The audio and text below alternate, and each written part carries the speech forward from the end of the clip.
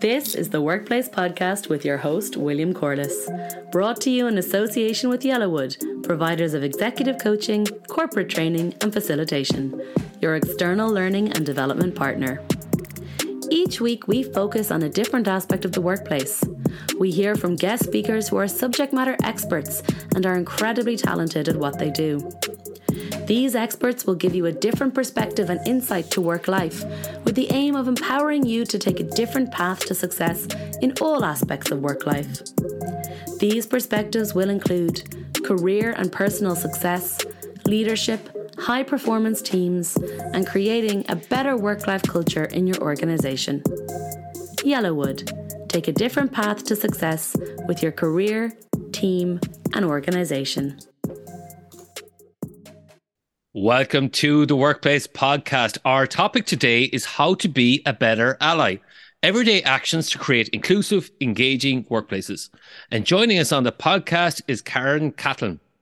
In 2014, Karen started the Twitter handle @BetterAllies to share simple, actionable steps that anyone could take to make their workplaces more inclusive.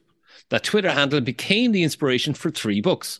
Better Allies, which we'll be discussing today, Everyday Actions to Create Inclusive, Engaging Workplaces, the Better Allies approach to hiring, and belonging in healthcare. A self-professed public speaking geek, Karen is a sought-after and engaging presenter who has delivered talks at hundreds of conferences and corporate events. Her TEDx talk, Women in Tech, The Missing Force, explores the decline in gender diversity in tech, why it's a problem, and what can be done about it. In addition to speaking herself, Karen is determined to change the ratio for who is on the stage giving keynotes and other presentations. In addition to speaking about her books, Karen coaches women to be stronger leaders and men to be better allies for members of all underrepresented groups. Her client roster includes Airbnb, DoorDash, Google, eBay, and Intuit. Her writing on leadership has appeared in Inc., The Daily Beast, Fast Company, and The Muse, and she's consulted on articles for the Wall Street Journal, Forbes, and the New York Times. Karen, you're very welcome to the Workplace Podcast. William, it is such a pleasure to be here. Thank you for having me on your show. It is so good to speak to you. I read this book. We were talking earlier about it, and in the title cover, it says Everyday Actions to Create Inclusive, Engaging Workplaces. I have had many people speak about diversity and inclusion on this podcast.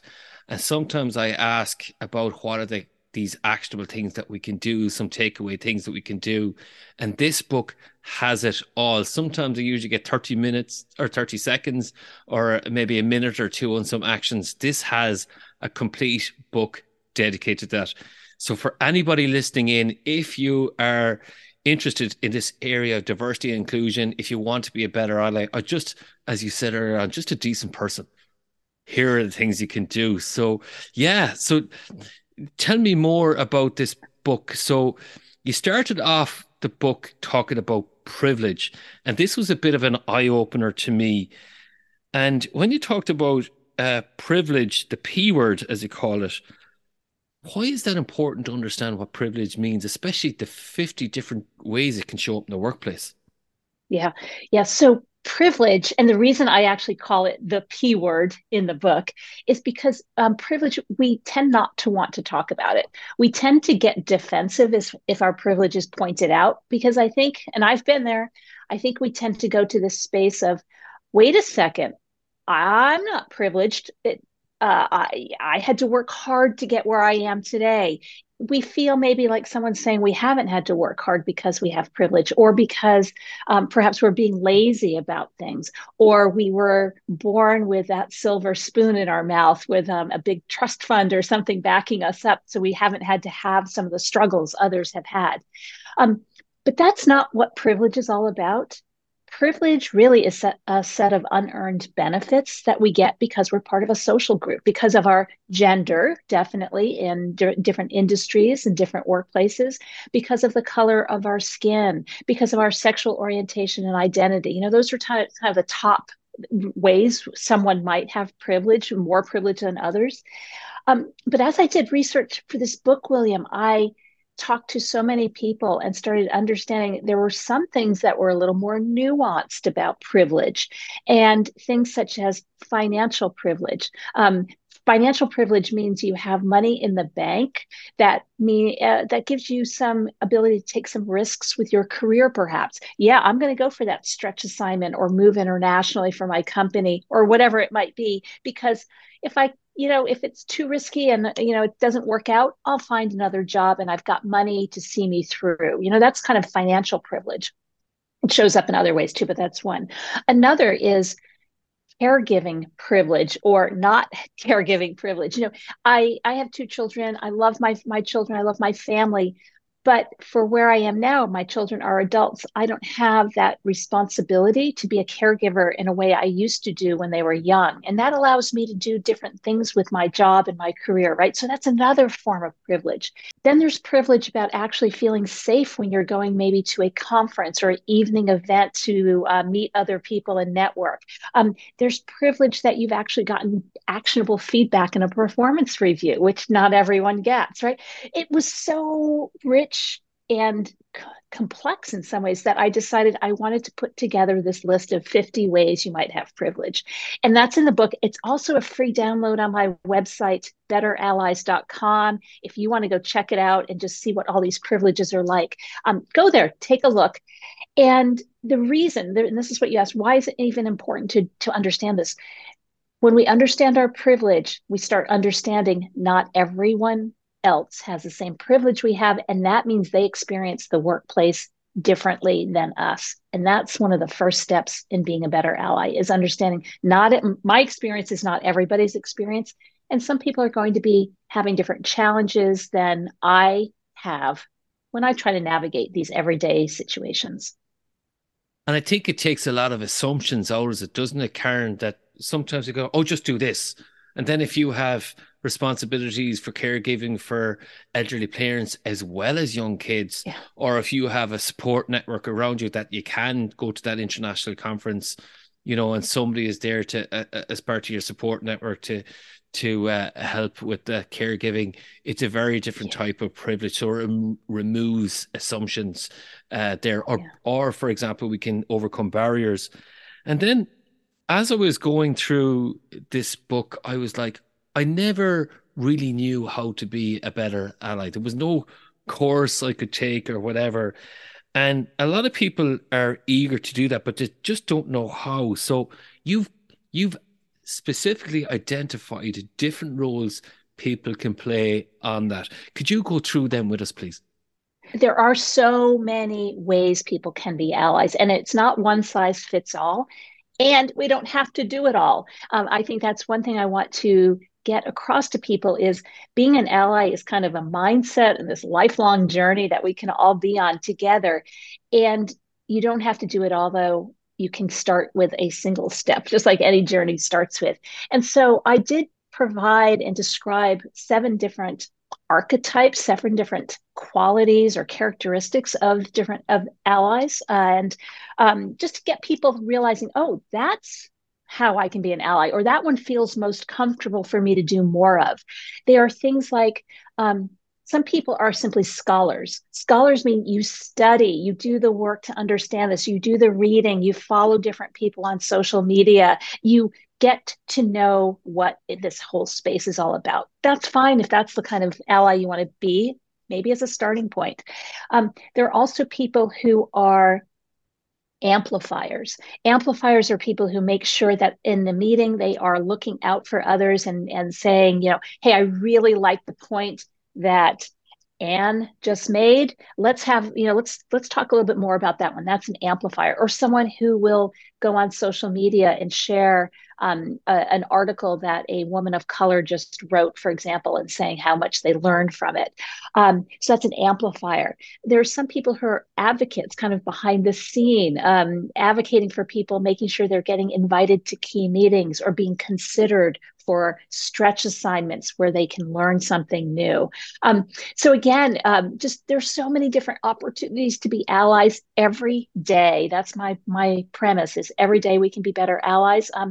And it's not one size fits all. Yeah, and I liked how you had that sponsor there, you had the champion, and you had the upstander, which is the opposite to a bystander. Just a bit on the sponsor and the champion. So if I am a senior leader coming in, there's a bit of responsibility with the authority and power that I have to be a bit more of a sponsor and a champion. How might I do that? I'll say it's so important for senior leaders to actually get to know talent in their organizations, talent that is underrepresented for, however you want to define that identity. Yeah.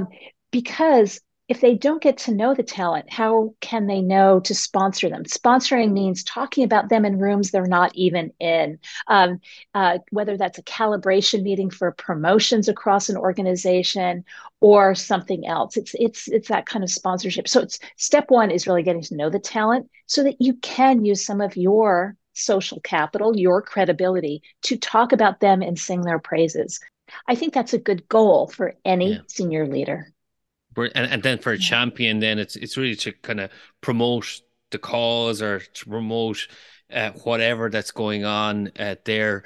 And that brings us then to the upstander. So right before we said about the podcast, I spoke about my two sons, how they, two separate incidents a couple of weeks apart. And it's funny, I was reading the book, and if I'm honest, I'm not sure if myself and my wife had any influence over this, but they were definitely took action where in a racist incident, they stood up or they were upstanding in that. So you can tell me what is an upstander? What might that look like in the workplace? Oh my gosh, I'm so happy to hear about that both of your sons have been stepping up, being those upstanders. Yeah, it is the opposite of the bystander. The bystander might notice something happening, like an offensive comment, a slightly off-color joke. Maybe no one even within earshot might be offended by it, but they don't say anything. They just are happy with it just going on, or maybe they just don't feel comfortable with the situation to say anything. They are bystanders. But here's the thing, we need people to be upstanders, because if we're all bystanders, that means we're all happy with the status quo. We are complicit with how things are going on, and we're not interested in making change. So we do need to be those upstanders. So what does that mean? So in a situation, let's say someone just makes I'm going to say just a slightly offensive joke, because that happens in workplaces. It may not be blatant, but it could be just slightly offensive to someone. And I've been there. You kind of like laugh a little bit. Maybe you don't really contribute to the laughter, but you're just kind of smiling. You don't really know what to say. Better is to do something like this. Speak up and say, I don't get the joke. Can you explain it to me? Right. And by doing that, chances are the person's like, well, what do you mean you don't get it? And it sort of forces them to confront the issue, why it's offensive, because they start maybe trying to dig a hole that they can't get out of. And chances are they're just going to be like, oh, let's just drop it. And the conversation will move on. And you have done an upstanding kind of thing. You've spoken up against that. And that person hopefully is going to get the message that that kind of behavior is not welcome. Another thing you can do is something which it depends. Like, let's say it's a new person who's joined your team or a work group or something like that. And again, they're doing something that really doesn't feel right. It's offensive, racist, misogynistic, whatever. Another thing you can do is use this phrase. And I always like phrases that I can pull out of my back pocket, I call it, because in the moment we might not know what to say because we're not practiced at this. So I love having these phrases. So another phrase we can use is something like, hey, we don't do that here. Like, just reinforce the values or cultural norms of a more inclusive environment with that phrase, like, hey, we don't do that here. And you can pull that one out too. Yeah, I'll leave it there. There are a few more in the book, but those are some of my favorites. There are plenty more. And it's something I heard my son actually say, no, I had no influence over this. Not cool. That was it. And that's in your book. And this is the thing is that this is not For sometimes it's innate in us, and for others, then we have to learn this and learn the language. And that's the really beauty about this book. And I like that you speak about, it's okay to be an imperfect ally. It's always about that sense of learning. And this is what the whole podcast is about learning that. So that imperfect ally, tell me a little bit more about that, because it is about listening and learning, isn't it? Yeah, it sure is. And realizing, again, a mindset shift of it's okay to say, I'm sorry, I made a mistake. I didn't know that yet. I haven't learned that yet, whatever. Because you are going to make mistakes on this journey to be a better ally. I guarantee it.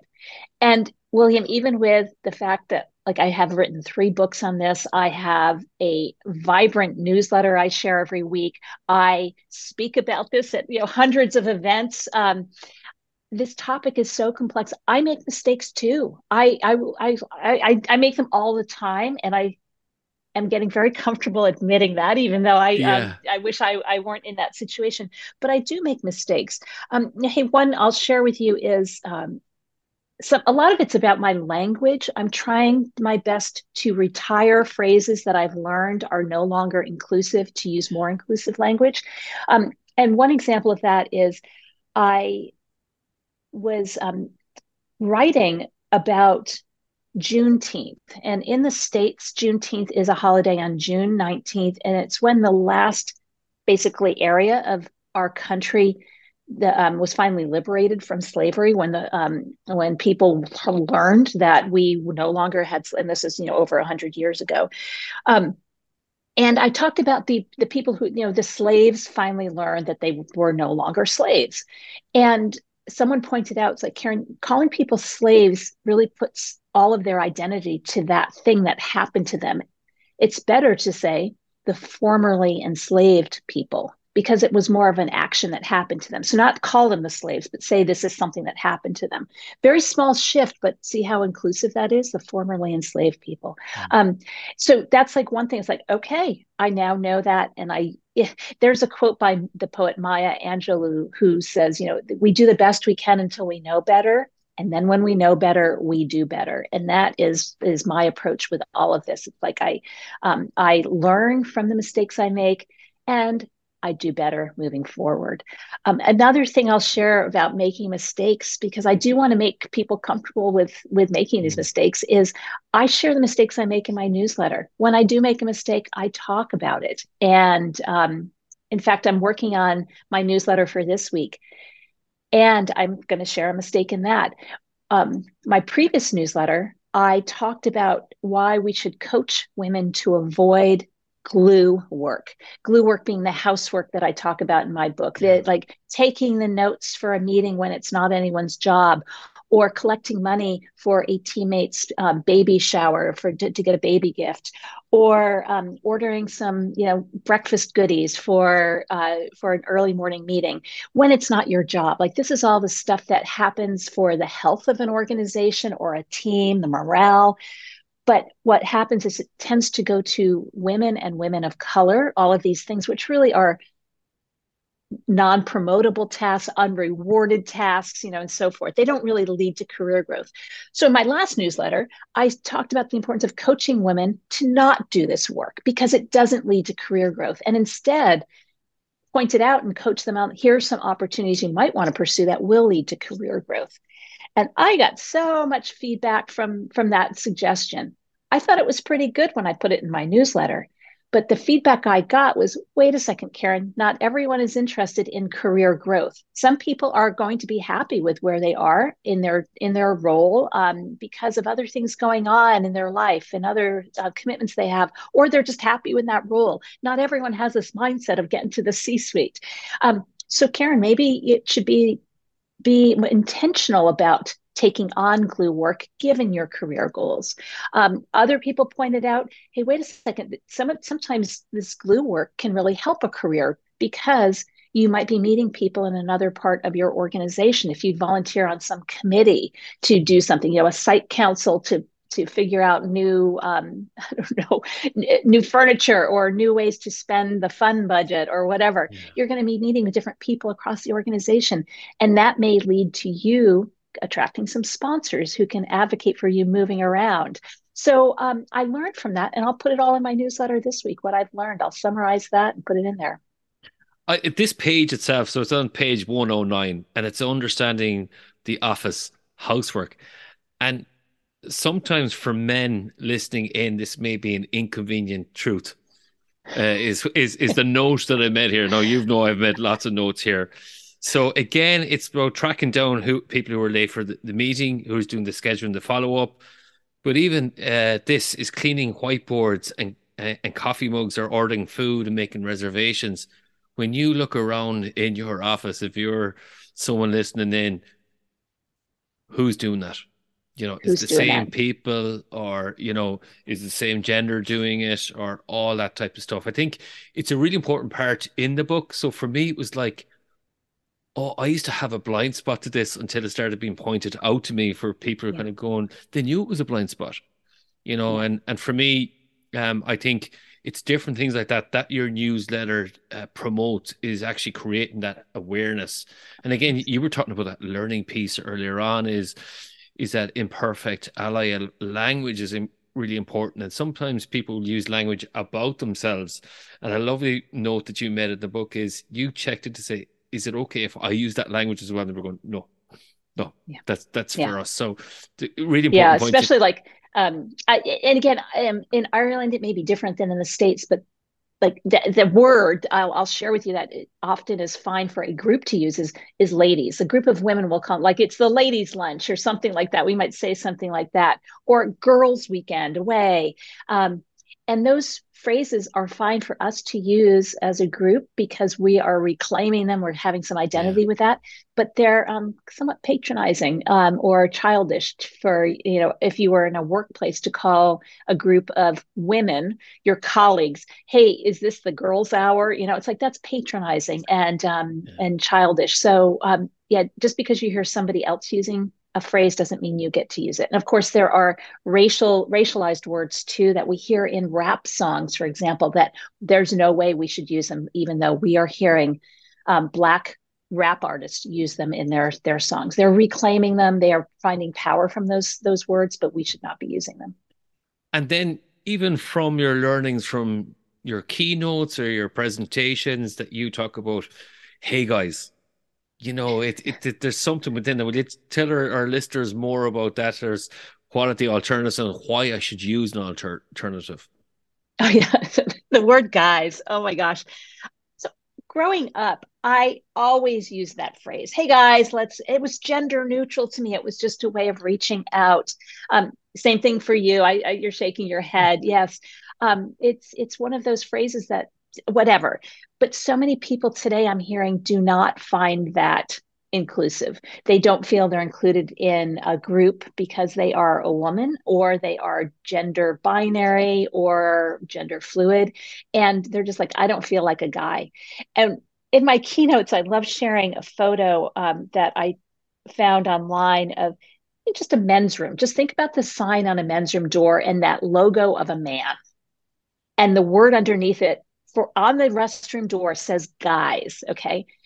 And I always say, like, if you were a woman or a non-binary person and you were looking for a restroom to use, would you go through that door? And of course, the answer is like, no, unless my need was really urgent, right? And I get that. But like chances are you would look for another door.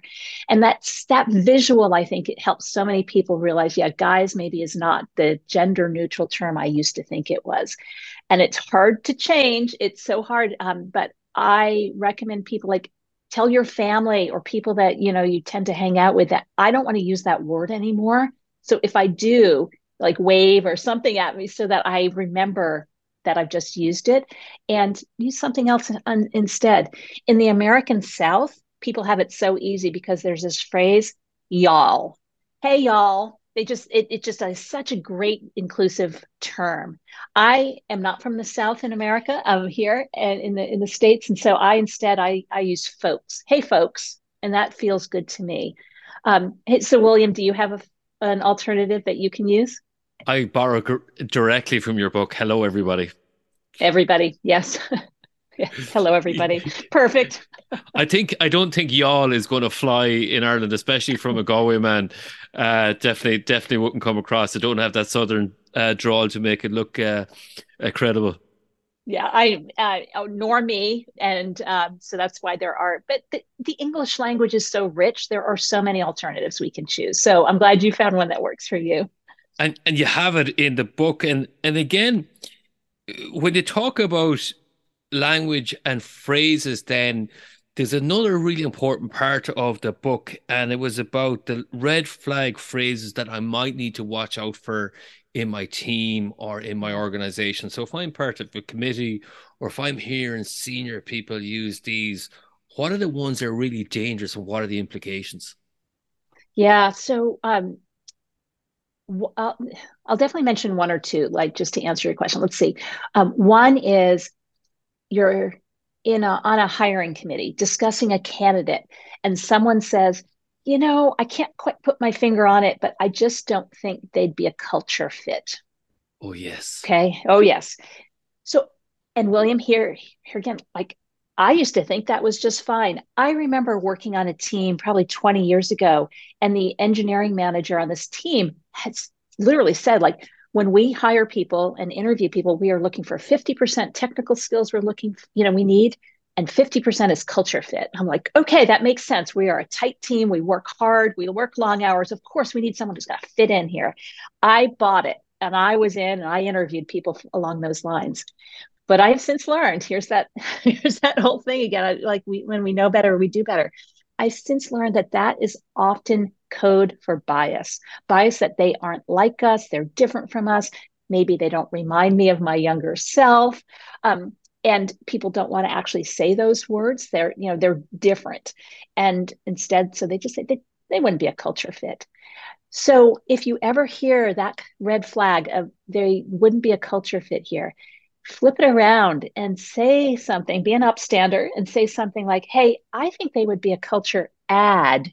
They would bring something to our culture that we don't have today. And that's going to help us deliver on our business goals, our quarterly objectives, whatever it might be. I think they'd be a culture add.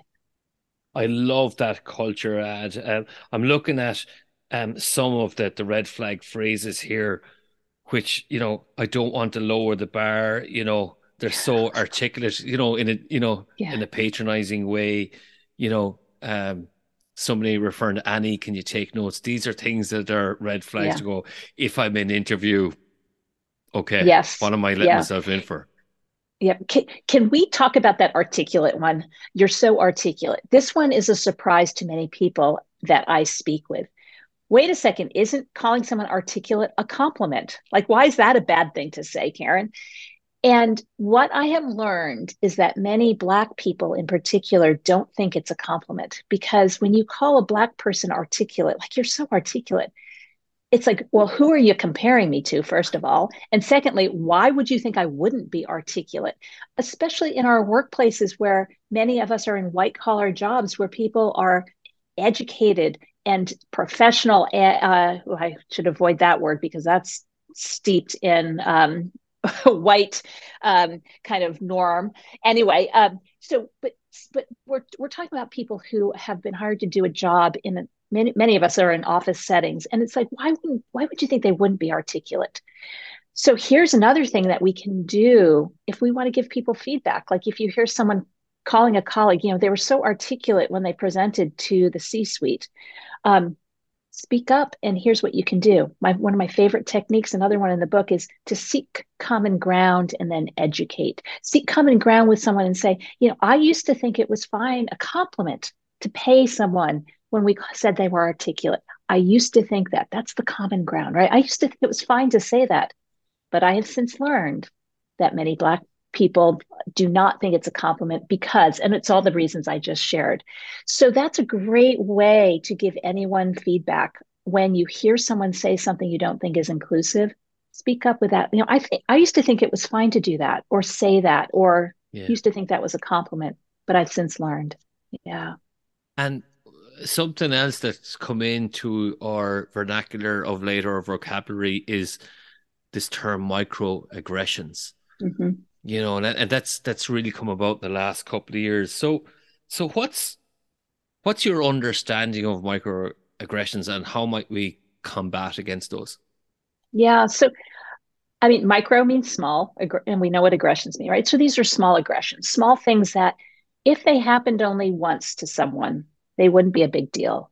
Mm. But they tend not to happen only once to people who are underrepresented. They build up over time. It's like that classic statement of, death by 1,000 cuts. Yeah. They do build up over time, and I can't remember if this is in my book or if I have used it in my newsletter, but someone compared it to like getting having your toe stepped on, on a subway or on a train. If it happens once, someone steps on your toe, it's like it's always an accident. You're like, not a Yeah. big deal, whatever. They probably apologize. You're like, it's not a big deal. But if it happens to you every day, it starts to be like, yep, what's going on? Why are my toes so easy to step on, or what's going on here? And the same type of thing can happen in our workplaces. It's like, yep, once again, I'm not invited to go to lunch with my colleagues. Once again, I'm interrupted when I bring up some ideas. Once again, John down the hall gets credit for the idea I raised in the meeting last week. Once again, this is happening. And over time, what happens is if it continues to happen, like, why do I even put myself in that situation? Why do I even bother bringing up an idea? Why do I even bother trying to speak up in a meeting? Why do I even bother? And instead, we pull back, we don't do our best work, and perhaps we're starting to look for another job, right? So we do want to look out for microaggressions, be aware of them. I mean, my book is full of examples of what that looks like. And again, what we can do when we spot them once we're more aware that they are happening. And these are very real and genuine. Sometimes people say, well, this is all in your head. Like, where you really from is another microaggression. And with your Yeah. permission, I'm going to quote from your book here. And I think this is from Columbia University psychology professor Derald Wing Sue. And is it okay if I read out the definition Yeah. of microaggression? Is Yes. thank you. Microaggressions are the everyday verbal, nonverbal, and environmental slights, snubs, or insults, whether intentional or unintentional, which communicate hostile, derogatory, or negative messages to targeted persons based solely upon their marginalized group membership. Now, it's a mouthful, yet it's so succinct and it's clear, which I really love about that. In many cases, these hidden messages may invalidate the group identity or their experiential reality of target persons, demean them on a personal or group level, communicate they are lesser human beings, which I think is really important, and suggest they do not belong with the majority group, threaten, intimidate, or relegate them to inferior status and treatment. It's a brilliant book, I have to say, for all these little nuggets that you have in it. And then as a man, another inconvenient truth is how we network and how we sponsor people and champion people. And I might go into networking in a minute. And you talk about the Mike Pence rule. So this is something our listeners may not be sure of. Why does Mike Pence get a term all to himself? Yeah, yeah. Well, he actually shares it with Billy Graham, I believe. Billy Graham, who's an evangelical preacher. The Mike Pence rule, though. Mike Pence, when he was vice president of the United States, it was shared that he said his wife does not want him to have dinner meetings with people of the opposite. Sorry, I'm going to fix myself there. Don't cut this from the podcast. I was about to say the opposite sex. There is no opposite sex because gender is this spectrum. So of sure, men, women, non-binary, gender fluid people. I want to acknowledge that. So I'm trying to not say opposite sex anymore, even though it just, as you saw, it just came out or just heard. A great So let me catch, back by up. the way. Oh God. Thank you. But let me back up. So they have this rule in the Pence household that he cannot have dinner with someone of a different gender than him, because his wife gets jealous. And that's the Mike Pence rule. Now, what happens, and the Mike Pence rule, that's one way to describe it. It also shows up in sort of that Me Too concern. The Me Too movement shone a light on the fact that a lot of people are harassed in such situations. And as a result, many men start to pull back from mentoring relationships or networking kind of relationships because they didn't want to be accused of Me Too situations. When in reality, accusing someone of harassment is a big deal. It's such a small percentage. It's been studied. It's such a small percentage of the number of reports of harassment that, or worse, sexual misconduct. It's such a small percentage that someone would make this up and accuse someone who didn't do it. That literally guys, if you really are you have nothing to worry about if you are acting appropriately.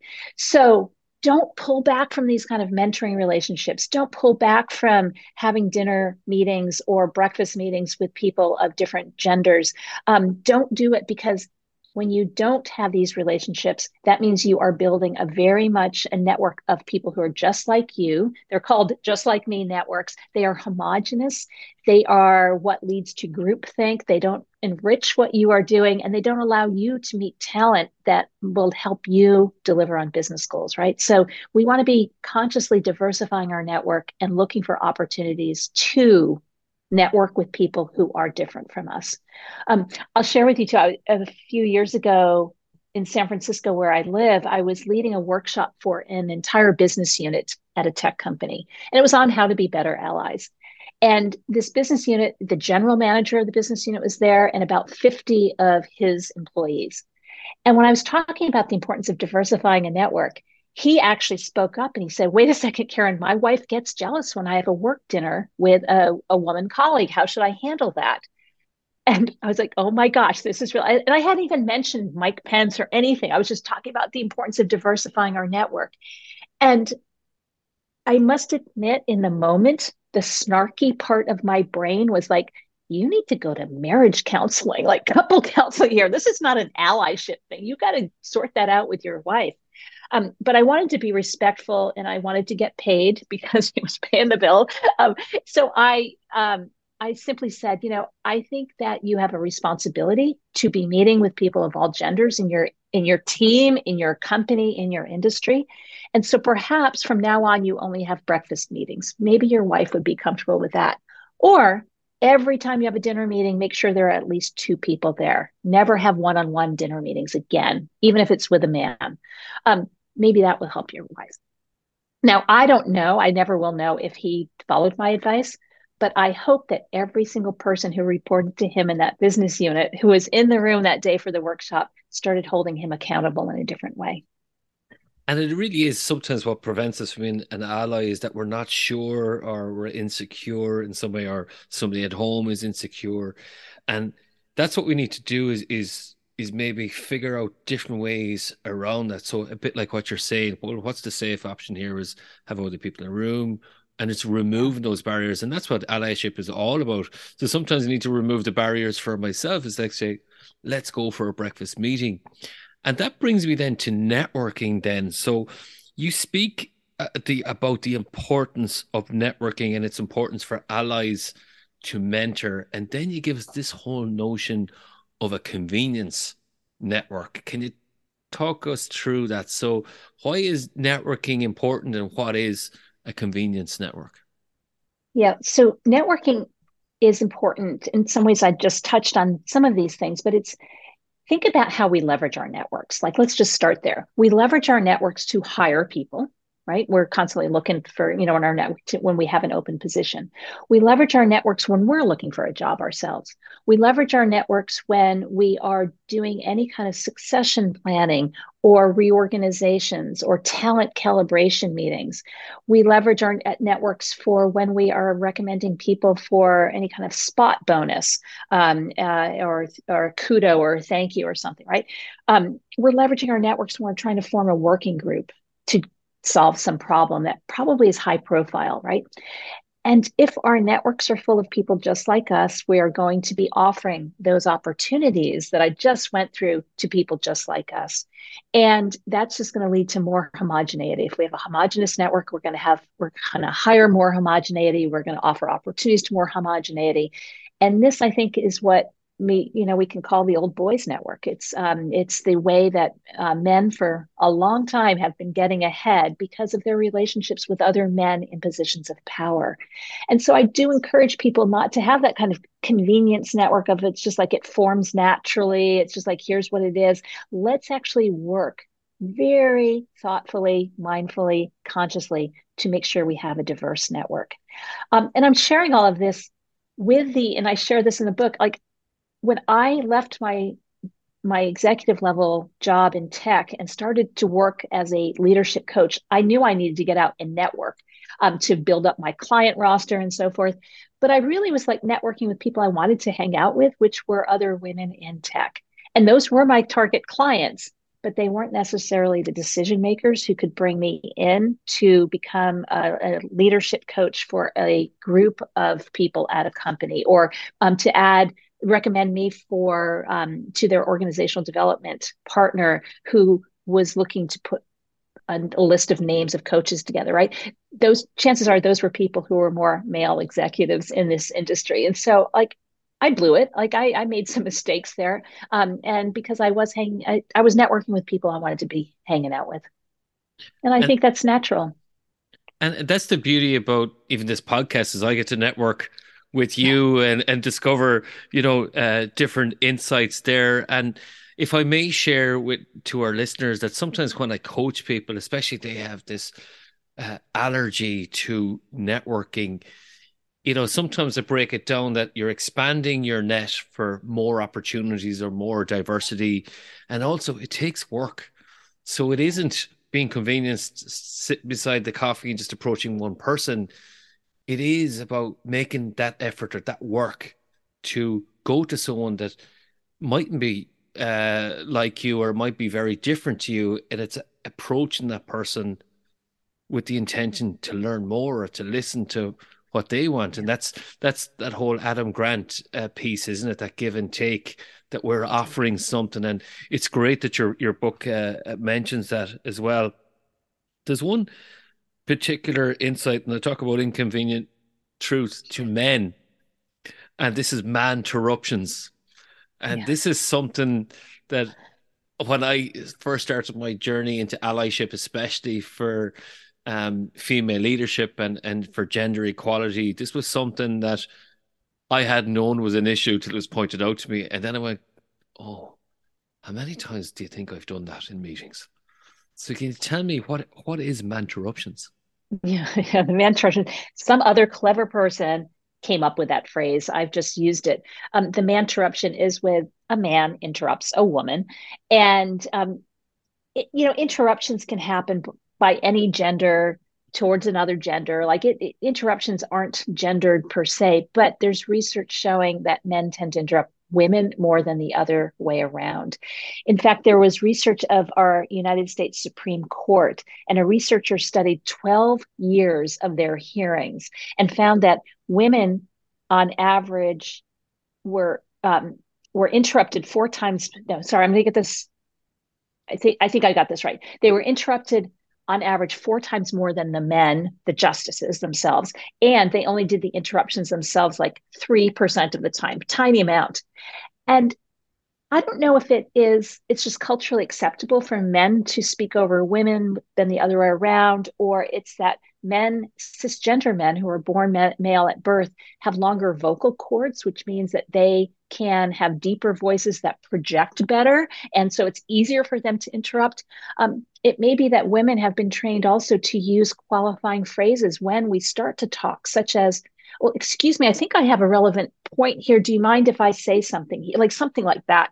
And we make it easy to interrupt. But regardless of the reason and regardless of who is being interrupted, when interruptions happen, people, again, it's a microaggression. We step back from the conversation. We think, why do I even bother over time? And of course, if we're trying to run an effective meeting, we're not really getting all of the feedback, the voices, the ideas to be generated in that meeting, because some people are going to dominate the conversation, going to interrupt others, and that's not an effective meeting.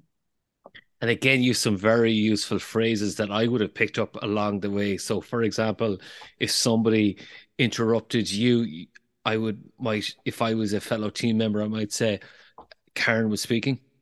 Yeah. You know, it's a different way Right. to say, listen, you're interrupting here. Yes, exactly. Or I'd like to hear Karen finish what she was saying, something respectful. You don't have to call someone, hey, you are man interrupting. Like that's not going to be healthy or helpful, Yeah. right? Instead, just redirect the conversation. If you're in person too, you can retain eye contact with the person who was interrupted, and that can be an effective approach as well. I was working with a group before, and there was one individual female there, and this came up in conversation. Now, I think I brought it up in fairness. And one of the people there who was a repeat offender had a complete blind spot to this. And they were delighted to hear this term, man interruption. It wasn't their intention. And they were horrified then to go, no, sorry, finish. You know, so I think Yeah. it is something to do about bringing that awareness, that feedback there. And, you know, it was unintentional from their point of view. And you could see on their face when they got the feedback, their face just dropped, kind of Yeah. going. And it's a learned behavior that they might have had over years, whether it's their family environment or whatever, maybe Right. weren't aware of that. And another piece from the book is in the 2020 vice presidential debate, Mike Pence tried to cut off Kamala Harris mid sentence. Now, this is in your book, and she calmly replied, Mr. Vice President, I'm speaking. I love that. So, for any uh, of our female leaders listening in, what a wonderful way to do that. Um, and then you obviously quote Deborah Tannen, the professor of linguistics. So I think if anybody knows Deborah Tannen's work, it's really good. So again, another great insight from your book. And this brings us to the whole notion of language. So we mentioned language several times here. You've mentioned pronouns like cisgender. At the start of your book, you're very clear on using BIPOC, you know, all of these different terms. And the question I'd say is, well, why does language matter? Mike, people have been kind of going, oh, let's let's just do what we always did. Like, what difference does it make? If I was, you know, cynical about this, what Yeah. difference does it make? Well, if you're really cynical, I don't know if I can convince you. I must admit, like, and you're not. I'm just saying Yeah, that I'm looking at the, call it middle 80%. There's the top 10% who already know all this stuff and they know how to be allies and they're doing yeah, that. And there's the bottom or the other 10%, I should be a little more respectful of the other 10% at the other end, which like, I don't care. I'm here to do a job. Let me just do my work, whatever. yeah, But a lot of people are in the middle. And they're the people I'm talking about who are hungry for ideas, who want to learn how to be better allies and are looking for some suggestions. But if with language, we have to admit and acknowledge that language shifts all the time. It is part of what language is. It shifts with cultural changes and norms and and societal changes. And what used to be inclusive may not be inclusive anymore. And why not, with just the language we use, why not take every step we can just to make sure that we are evolving our language to be more inclusive? In some ways, I think one of the more simple things to do, even though it means retraining us and having new habits and so forth. I think it's one of the simpler things because it is something that we can do ourselves every day. We can be more mindful about our language, and that might be sharing our pronouns in our Zoom. It may be putting pronouns, even if we go to a conference and even if there aren't pronoun badges to put on our lanyard, we could write them on with a Sharpie or something like yeah. that. um, that certainly is one. Put it in our email signature. That's an easy thing to do. I can't tell you how many times I quote somebody in my newsletter or in my books, and I actually have to like click through on their bio and maybe a couple, like do some work to figure out what pronouns they use. But I do that because I don't want to misgender someone. So I think it is important to do that. And let me tell you, for someone who uses a pronoun that maybe doesn't naturally associate with their first name, Mm, whatever for whatever norm that is, and you use their correct pronoun, it goes miles. It mm. is means so much to someone to realize that you have done that work. You are adjusting your behavior. Now, that said, I will tell you, I have trouble with remembering to use they, them pronouns for a single person. I have trouble remembering that. I have a son who has a roommate who goes by they, them pronouns, and their first name is something that I consider to be a feminine name. So I'm constantly saying she or her when I refer to that roommate. I do it.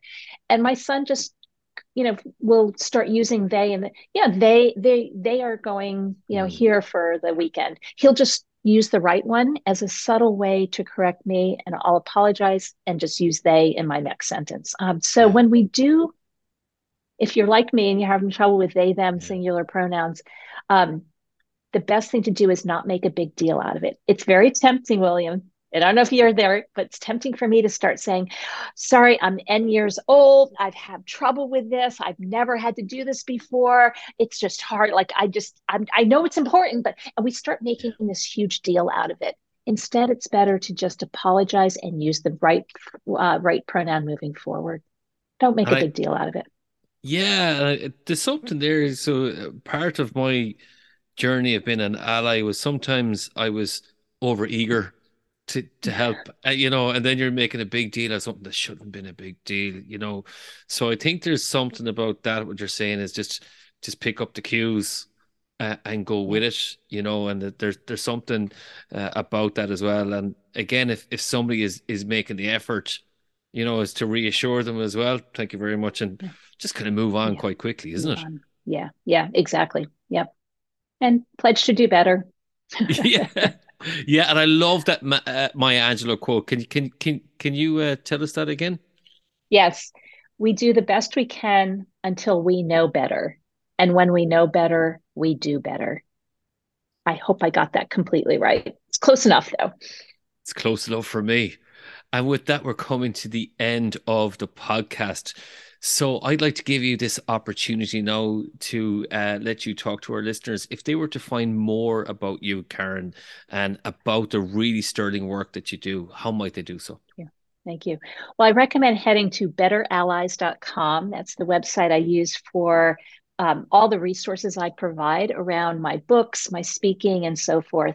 And I do love speaking about this topic. It is tough, it's complex, but I love challenging questions and breaking it down and really talking about what we can do, the actions we can take. And we cover a lot today. I really appreciate that you have pulled out and teased out so many of these topics for us to discuss.